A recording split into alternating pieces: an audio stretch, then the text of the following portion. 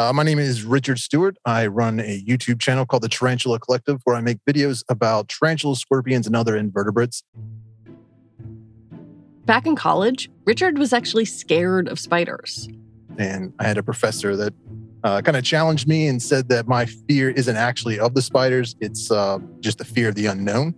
And so to conquer his fear, Richard got a tarantula. His roommate wasn't thrilled.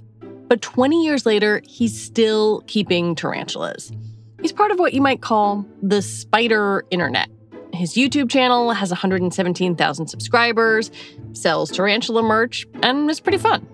Don't let the beard fool you. I am neither an expert nor a professional. I'm just a guy with a lot of tarantulas and a few cameras that just wants to share my experiences and opinions with you that I've gathered over the past couple of decades. Over the past few pandemic years, tarantula keeping has exploded. You don't need much space or money. You maybe are paying $100 for the tarantula and maybe $50 for the enclosure and then $50 for everything else that it needs. So it's low cost, low maintenance. I mean, it's one of the easiest species out there to keep. It's almost like having a houseplant. That's also meant that the spider internet, or should I say spider web? I'm sorry, has grown exponentially. There are Facebook forums and places to buy and sell spiders and mystery spider unboxings on YouTube. Hello everyone, welcome back to my channel.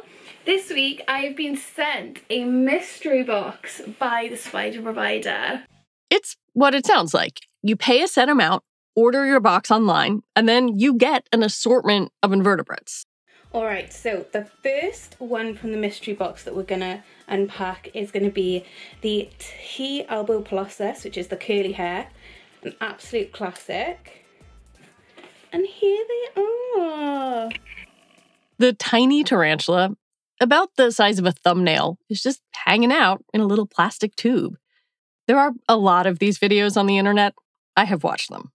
I don't think that for most people, unboxing a thing of arachnids that could scuttle in any direction would be their something that they would have in anything but a nightmare. But for some people, having a mystery box of spiders is genuinely an exciting thing. That's Dr. Alice Hughes, a conservation biologist at the University of Hong Kong. And what she found is a booming online marketplace of arachnids. It's unregulated, it crosses borders, and the internet has made it massive. Most concerning of all, if left unchecked, this kind of trafficking can actually make entire species go extinct. So today on the show, we're going to take you inside it. I'm Lizzie O'Leary, and you're listening to What Next TBD, a show about technology, power, and how the future will be determined. And also, spiders. Stick around.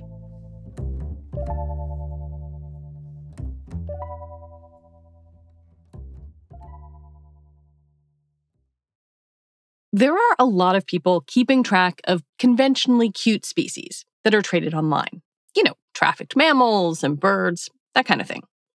The big agreement is called CITES, the Convention on International Trade in Endangered Species, and they monitor some of this wildlife traffic, but not a lot of the less cute animals like reptiles.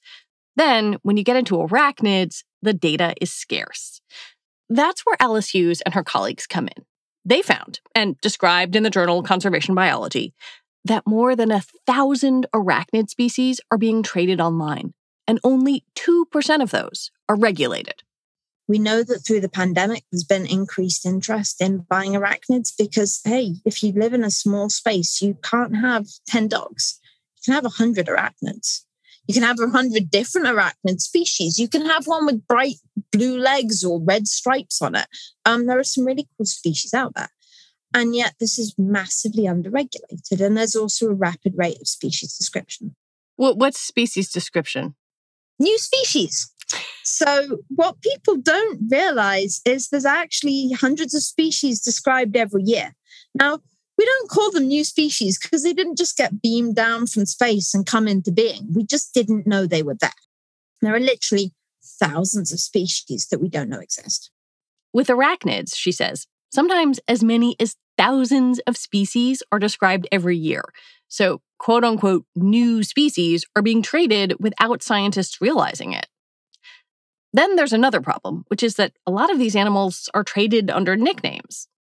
And of course, there are no good rat maps for the invertebrate species. So we needed to find a different way to map out where these animals were coming from so we could measure the impacts of trade. And so in this paper, we have tried to do all of that. And not only did we find more than 1,200 species in trade, we also found potentially 100 species that aren't scientifically described yet, that are basically being traded under nicknames, but the same name always gets used. So people are either referring to the place it came from or the color. One of the most striking things that Dr. Hughes found was how many of these animals are not bred in captivity. She says the data shows that as many as 70% of the animals being traded online come from the wild. In many ways, that is a direct consequence of the internet. Now, in the past, your trader in the middle of Borneo did not have a mobile phone. You would have relayed basically on quite a slow system of people going to a middleman and the middleman then going and saying, okay, I'm trying to find these species, or have you got anything new for me?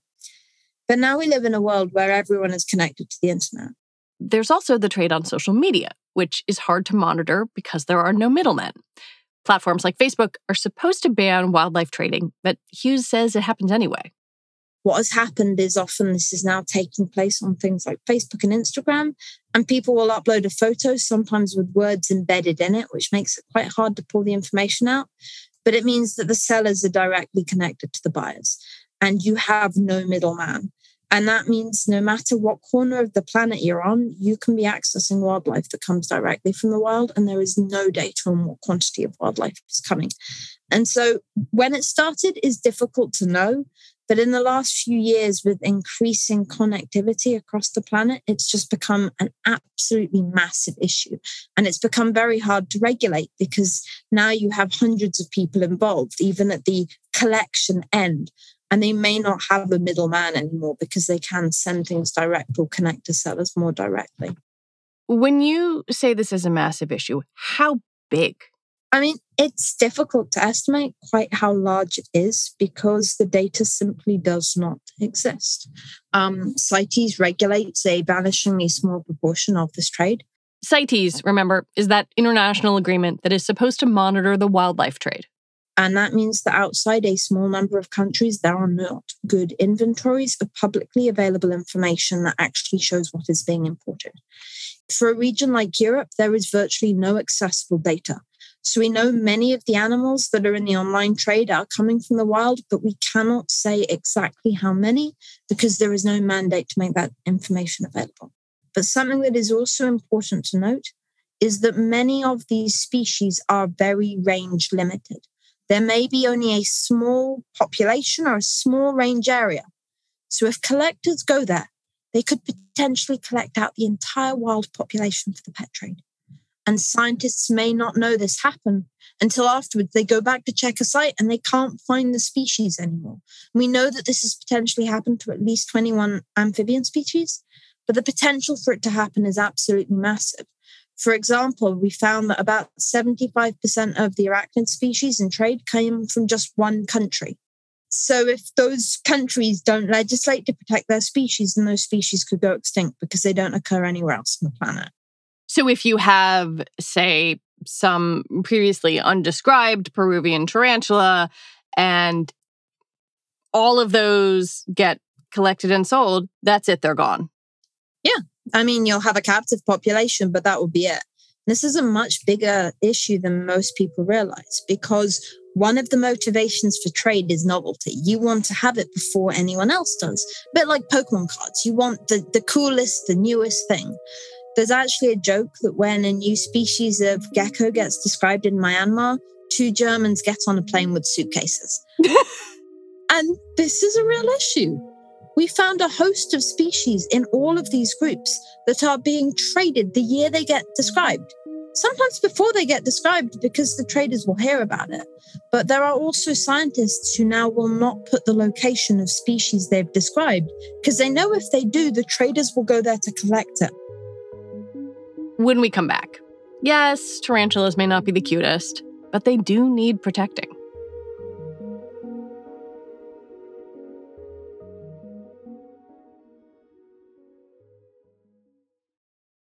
I want to understand the technological part of this a little bit.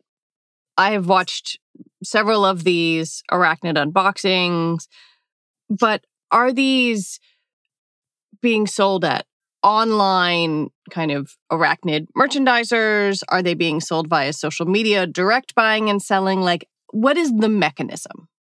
All of the above. And that's one of the reasons it's so hard to control.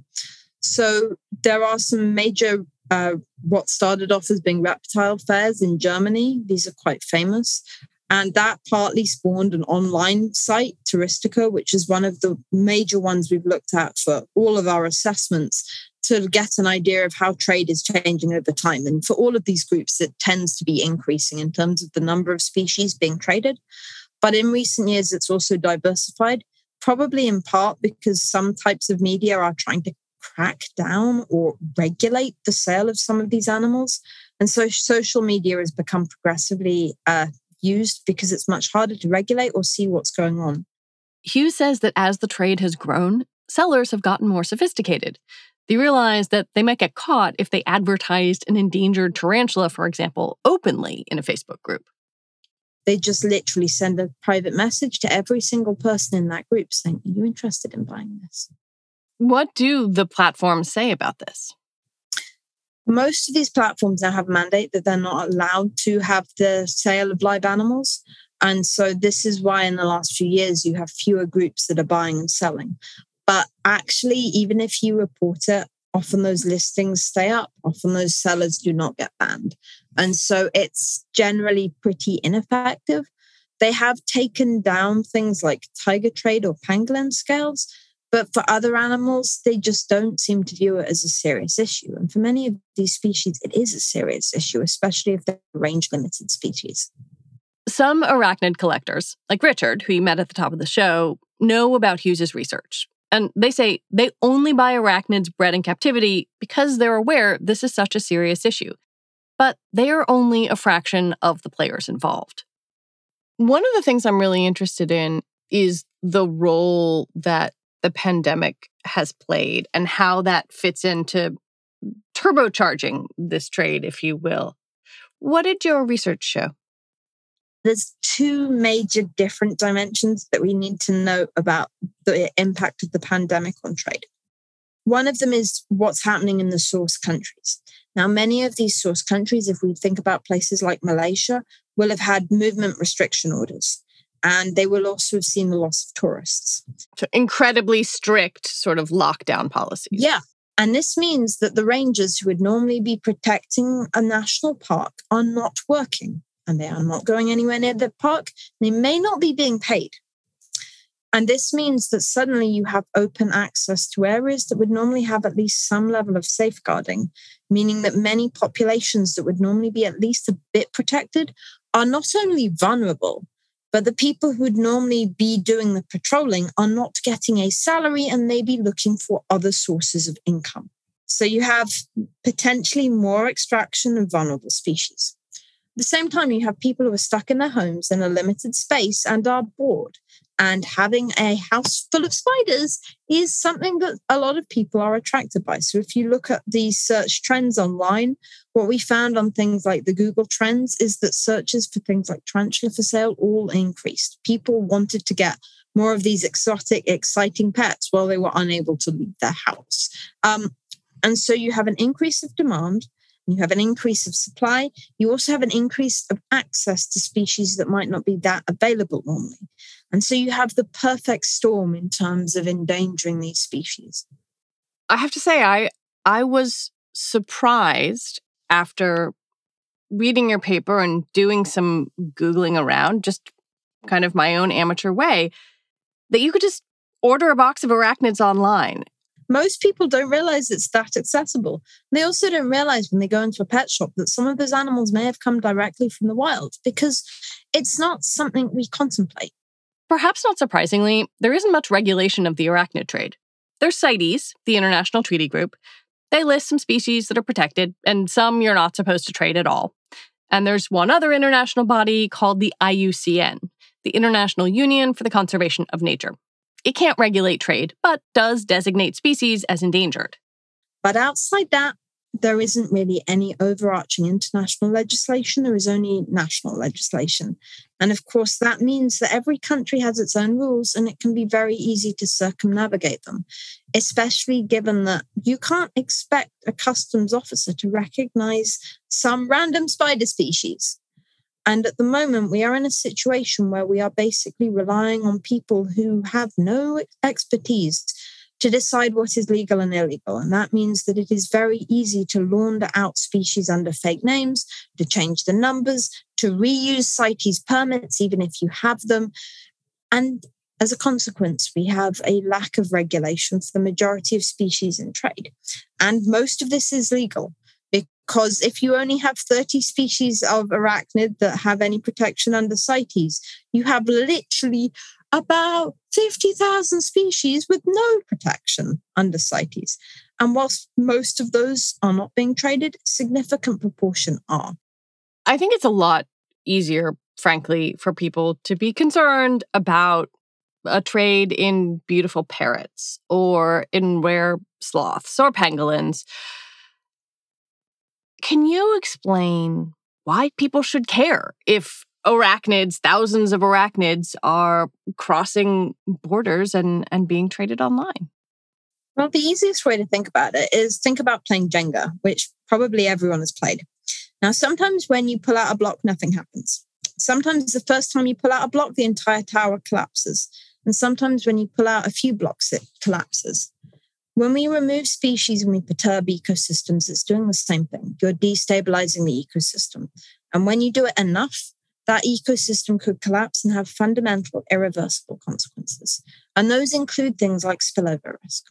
So when we introduce invasive species, when we remove species, we cause shifts in the ecosystems.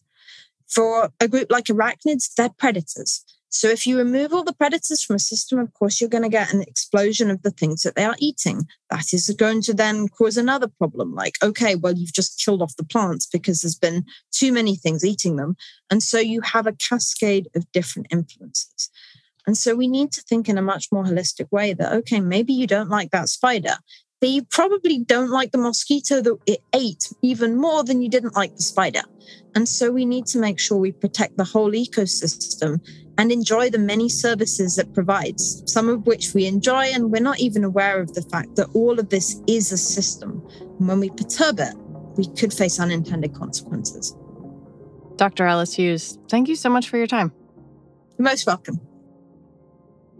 Dr. Alice Hughes is an associate professor in the School of Biological Sciences at the University of Hong Kong. And that is it for our show today. What Next TBD is produced by Evan Campbell. Our show is edited by Jonathan Fisher. Joanne Levine is the executive producer for What Next. Alicia Montgomery is vice president of audio for Slate. TBD is part of the larger What Next family, and it's also part of Future Tense, a partnership of Slate, Arizona State University, and New America. If you are a fan of the show, I have a request for you. Become a Slate Plus member. Just head on over to slate.com/whatnextplus to sign up. All right, we will be back next week with more episodes. I'm Lizzie O'Leary. Thanks for listening.